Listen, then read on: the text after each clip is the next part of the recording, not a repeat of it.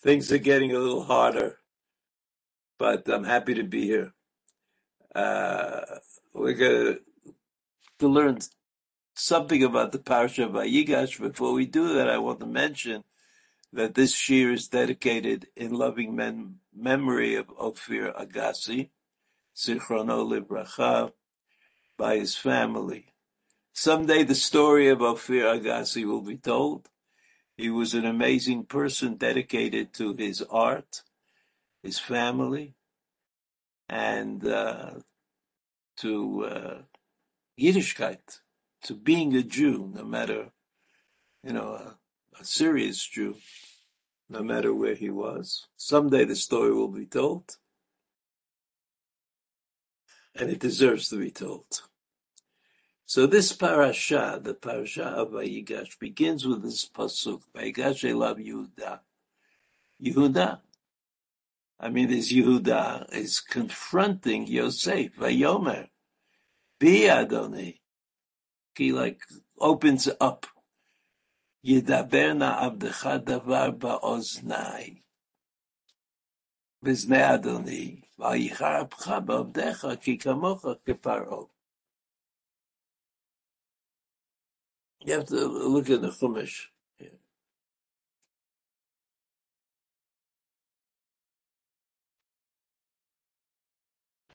So this pasuk seems like a kind of, this is what happened. Yehuda. Well, who appointed him? Who appointed Yehuda to be the spokesman? Vayomer Bi Adoni. Yedaberna abdecha davar baznei Adoni. I'll speak to you. Yehuda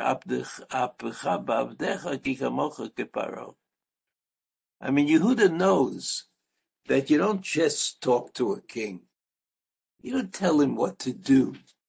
You don't tell him how to be. So Rashi changes around Yehuda's position.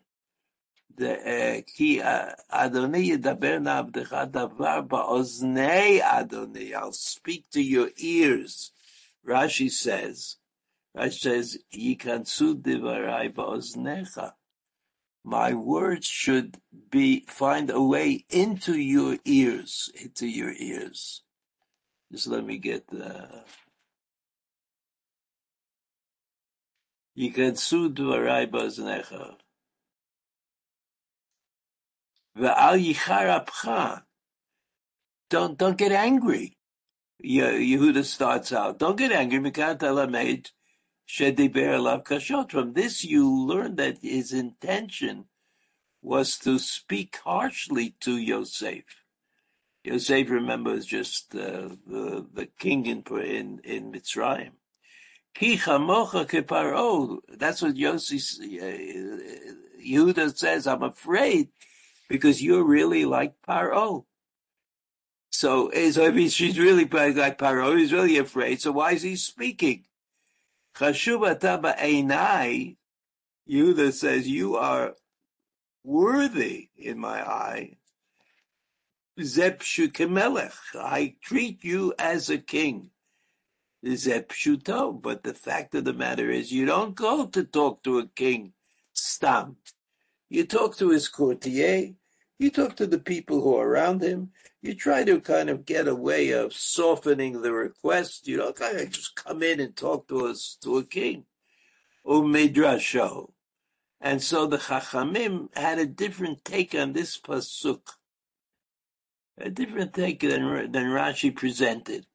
So Chalil kot alav b'tzarat. Kimoshe lakaparo al yadi. Al yadi ziknati sarah. Alayla achachi, because he says, Chazal saw this pasuk as having a hidden meaning.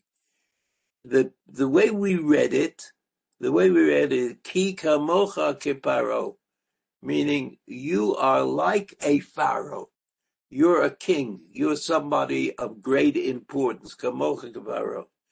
Chazal, they read it, your end is going to be the same as Paro's end. Which Paro? Right, Rashi. Look at the Rashi. See, it says Midrasho. So Chalel Kotala B'Tzarat, you're going to be smitten by tzarat, by some sort of leprosy. Kimoshe Lakaparo, Al Yedei Zikenati Sarat, just like Paro was smitten in the past by Sarah, my grandmother. Alayla Achachi, he sort of held him back one night. Right, that's kikamocha kiparo. That you and it was the Chazal changing the roles on the level of pshat. Yehuda is very nervous about going to speak to Paro, who's a king, and who's Yehuda. He's just the guy who came from Canaan, and he doesn't have any great powers. At least we don't think so. Then Medrasho Chazal say that Kika Mocha, he says to Paro, you will end up the same way that famous Paro in the past ended up, and that's with the leprosy. The Varacher, a further interpretation, Ma Paro gozer ve'ino mekayem, maftiach ve'ino oseh, just like Paro has edicts, but he doesn't fulfill them, and Afataken, you're the same way. V'chizohi simat ayin, is that the way you look upon things? Shamarta lasum einecha alav, place your eye on him. Davar acher ki kamocha paro, another version, interpretation, takniteni erogotcha ve'et adonecha. If you'll kind of annoy me, I'll kill you and I'll kill your master. So here it is. It's what it says, Ki kamocha paro. So Rashi makes an asik out of it. And he says, Ki kamocha paro, doesn't make any sense that you would say to the king that he's kamocha paro. What do you say to a king? You're not number one, you're number two. I mean, you wouldn't say that. At least Rashi doesn't think that you would say that. I don't think you would say Ki kamocha paro. So Ki kamocha paro means something else. It means Yehuda is taking a tough stand. You're taking a tough stand against this man who's standing in front of him, who has the feeling of being Paro,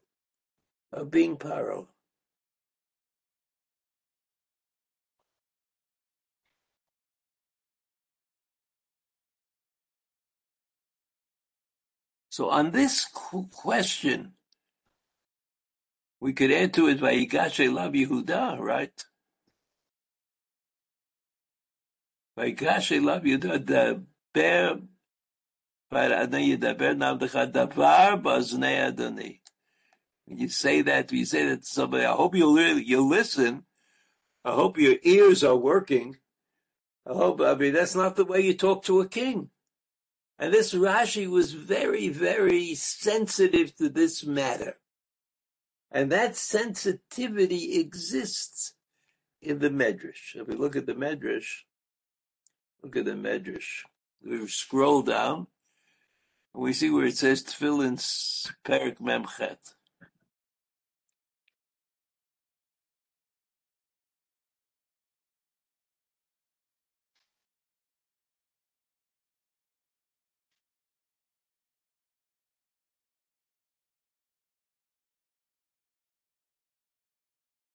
So Tefillin Memchet is right here on the sheet.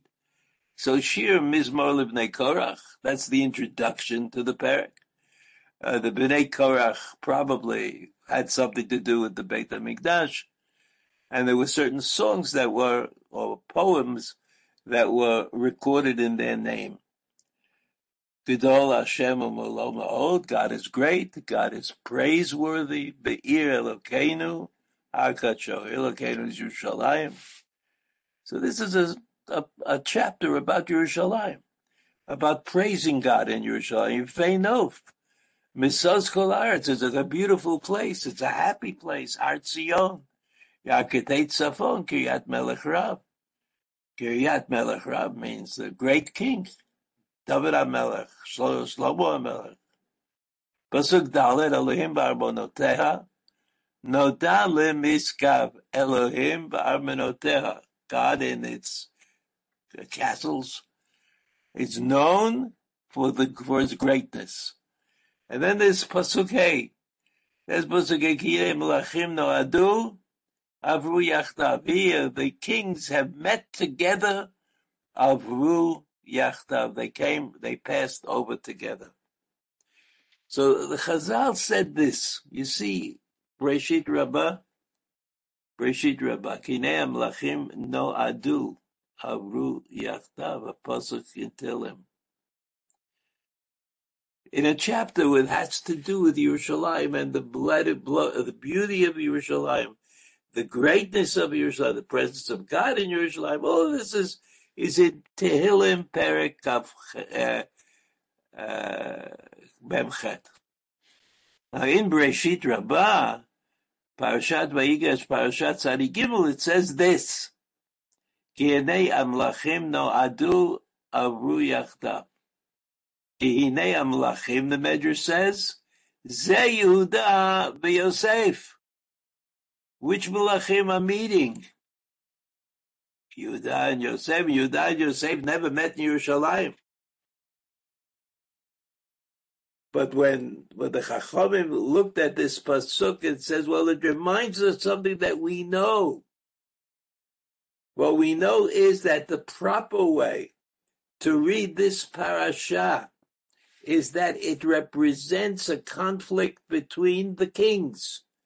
The king who is a king, that's Yosef, and the king who's becoming a king, and that's Yehuda. The king who's becoming a Yehuda, and therefore they said, Hinei Amlachim ze Yehuda v'Yosef avru yachdav. Ze nitmalei evra al ze. Ze, the one, nitmalei evra, anger al ze. They were angry with it. Well, I guess it's Yehuda who asked Yosef not to be too angry with what he says. So the pasuk says, no adu avru yachdav. And the Medrash says, you see the last underlined line, Ze nitmalei evra al ze. V'ze nitmalei evra al ze.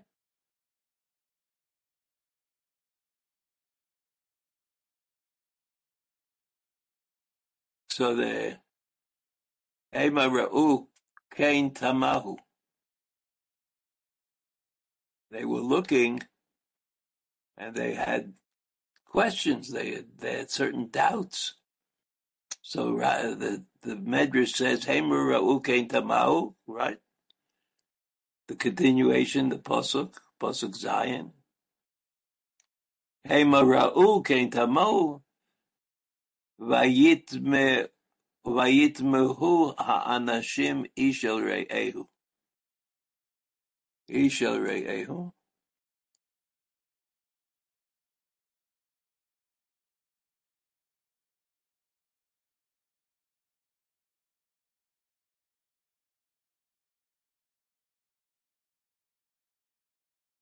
So the word vayitmehu, one second,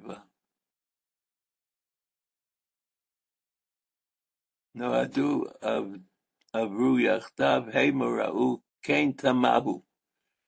Nivhalu nechpazu, they were very frightened. They were very frightened. Rada achazatam sham chilka yoledan, they were afraid of what they had created. So what do Chazal say?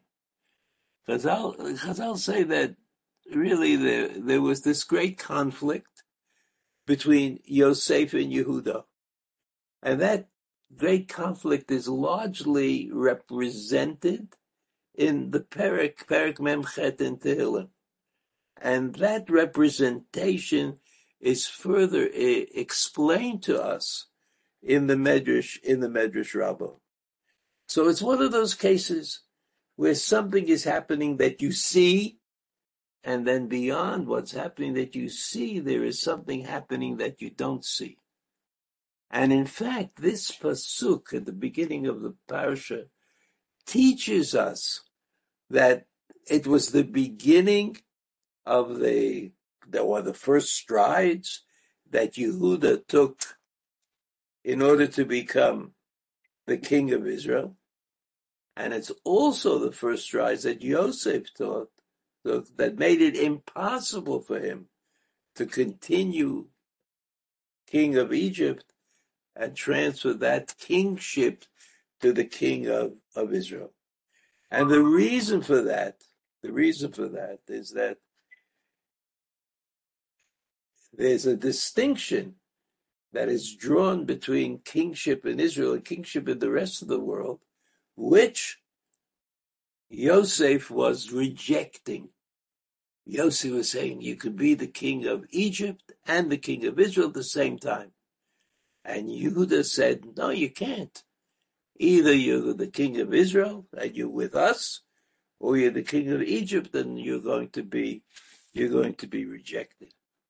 So this was the beginning of the story of Yehuda, even though there's another story of Yehuda previously, but this is the beginning of the story of Yehuda and his march to becoming the king of Israel. And it's also the story of Yosef losing control.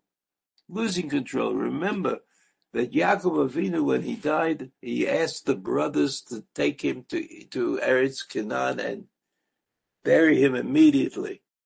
And that might be the reason for that,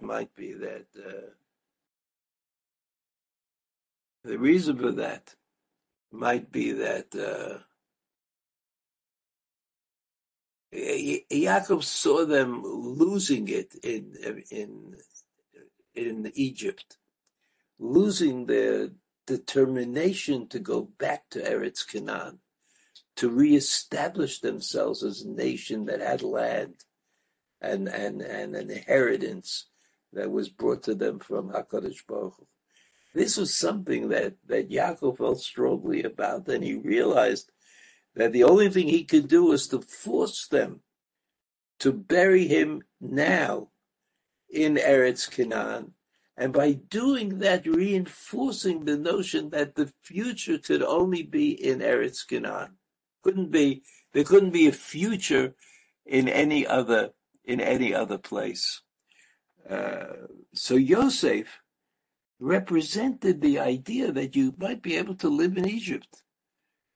I mean, of course, the Melech Hadash, there was a new king that came along that said you can't live in Egypt, but the people might have thought during the time of Yosef, and everything was kind of calm and peaceful, that could be the future. And it took slavery and the leadership of Moshe Rabbeinu to get that out of their system, so to speak. But we know that Yosef was not able to command the people to do the same for him as the brothers had done for their father. Yosef couldn't say, bury me now in Eretz Canaan. The response would not be great. So Yosef said, when you leave Egypt, on the way to Eretz Canaan, take me with you. So that this pasuk becomes a turning point in the study of the family of Yaakov, and the decision is going to be made about Malchus, about who gets the Malchus. Now, with your permission, there's a point that I would like to repeat, which connects to this as well, which I've already mentioned, and I want to say it again because I think that it has singular importance. Why do I need 3 avot? Why do we say in Shmoneh Esrei Abraham, Yitzchak, Yaakov? Why do we say that? Well, because we think that we're made up somehow from those 3 great individuals. They, in modern lingo, they provided the DNA for Am Yisrael, something that didn't exist before, something that Hashem wanted us to be able to reconstitute ourselves under the heading of Abraham, Yitzchak, and Yaakov. But then you could say, well, why three of them? Why do you need three avot to be the father of the nation? I mean, wouldn't one be sufficient? So let's look at the three avot. Let's look at the three avot. You look at the three avot, you see Abraham. His greatness was emunah, faith. He had faith. He knew that Hashem was the creator and the engineer of the world that we lived in. He knew that. How did he know it? Well, he was just smart enough, knowledgeable enough to know something like that. And whereas other people who are very clever, according to the Rambam, some of the Greek philosophers, were not able to come to that kind of conclusion, even though it is correct. So there is Abraham. But there's another side to Abraham. Because he was the way he was, because everything for him was a matter of faith, Avraham Avinu could not countenance in his orbit somebody who did not have that kind of faith.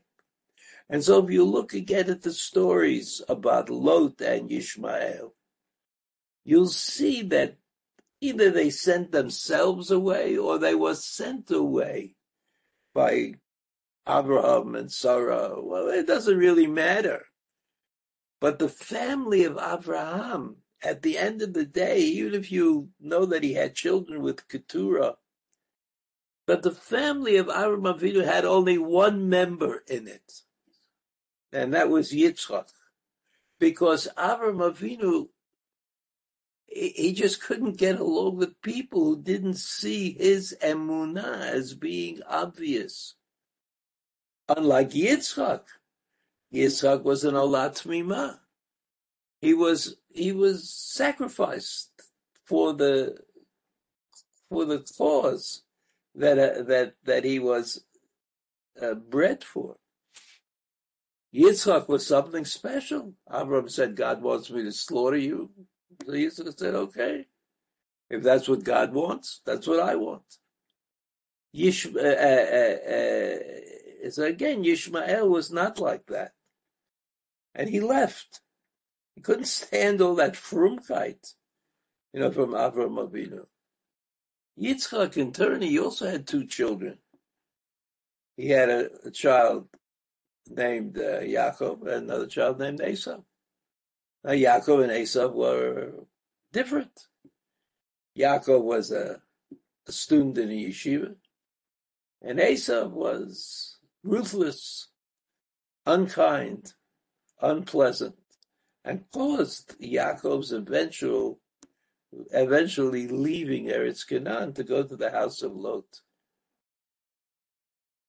Yaakov himself had 4 wives and 12 sons, and it doesn't seem like these 12 sons were all the same. In fact, we know that Reuven, Shimon, Levi, they did things that perhaps they should not have done. We know that Yosef angered his brothers, so he was wrong. And the brothers wanted to kill him, so they were wrong. It was not exactly the most pleasant household that you could imagine. But Yaakov, different from Abraham and Yitzchak, Yaakov was different than Abraham and Yitzchak. And Yaakov said, all of my children are part of Klal Yisrael. All of them. It doesn't matter if they've dabbled with idolatry or they have drunk in unexplainable drinks, eaten unnecessary food. All that comes from the stories that Yosef told in the beginning of Vayeshev. Look at the Rashi at the beginning of Vayeshev. So Yaakov was different than his ancestors, than Abraham and Yitzchak. Abraham and Yitzchak wanted to have a pure family, a family where everybody was right and everybody was the same and everybody did what they were supposed to do. And if somebody showed up in the family who was not of that kind, then they were expelled, sent away. So you couldn't make a nation of Abrahams. You couldn't make a nation of Yitzchaks, but you could make a nation of Yaakovs. And that's what happened. That's what happened to Am Yisrael. And we also mentioned the fact in the past that Yaakov had a name change. Yaakov's name was changed from Yaakov to Yisrael.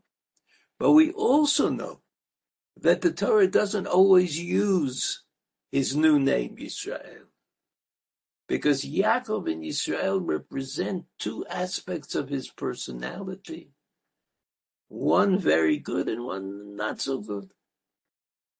Yaakov reminds me of the fact that Esav was born first, and Yaakov was hanging onto his heel. Yaakov was the one who stole the birthright. Yaakov was the one who lied to his father. Yaakov was the one who ran away from his brother. All of that is Yaakov. But Yaakov was the one who sat in yeshiva and learned, and Yaakov was the one who passed the Torah on to his children, and Yaakov was the one who was concerned that before they get to Eretz Yisrael or Eretz Mitzrayim, before they get to Egypt, there should be a Torah community ready to welcome them and make sure that the Torah would continue to be studied, so that Yaakov himself was a complex person from the religious point of view. He wasn't always exactly the same. He made a big mistake. Bikesh L'Shevet B'Shalva. Rashi says that Yaakov, when he came back to Eretz Canaan, said, okay, I did it. I went to Padan Aram, I went to the house of Lot, and then after 20 years I came back. What else could I do? So Bikesh L'Shevet B'Shalva, he wanted to go into retirement. And the Kodesh Baruch Hu said, anybody who's in the flow of history can't retire. There's no way that you, Yaakov, will not have to confront history. And if they are going to be called to go down to Mitzrayim, their chances are much better if you, Yaakov, go with them. So we say Elohei Abraham, Elohei Yitzchak, Elohei Yaakov, but we mean that amongst us there may be people who achieve some kind of perfection, some rare attitudinal positions, which remind us of Abraham and Yitzchak, but most of us have difficulties. Most of us have difficulties, and those difficulties we could sometimes overcome, yeah. We very often are Yaakov, but not always, not every day, not every time. All the best. I'll see you next week. Be well. Thank you. Thank you very much.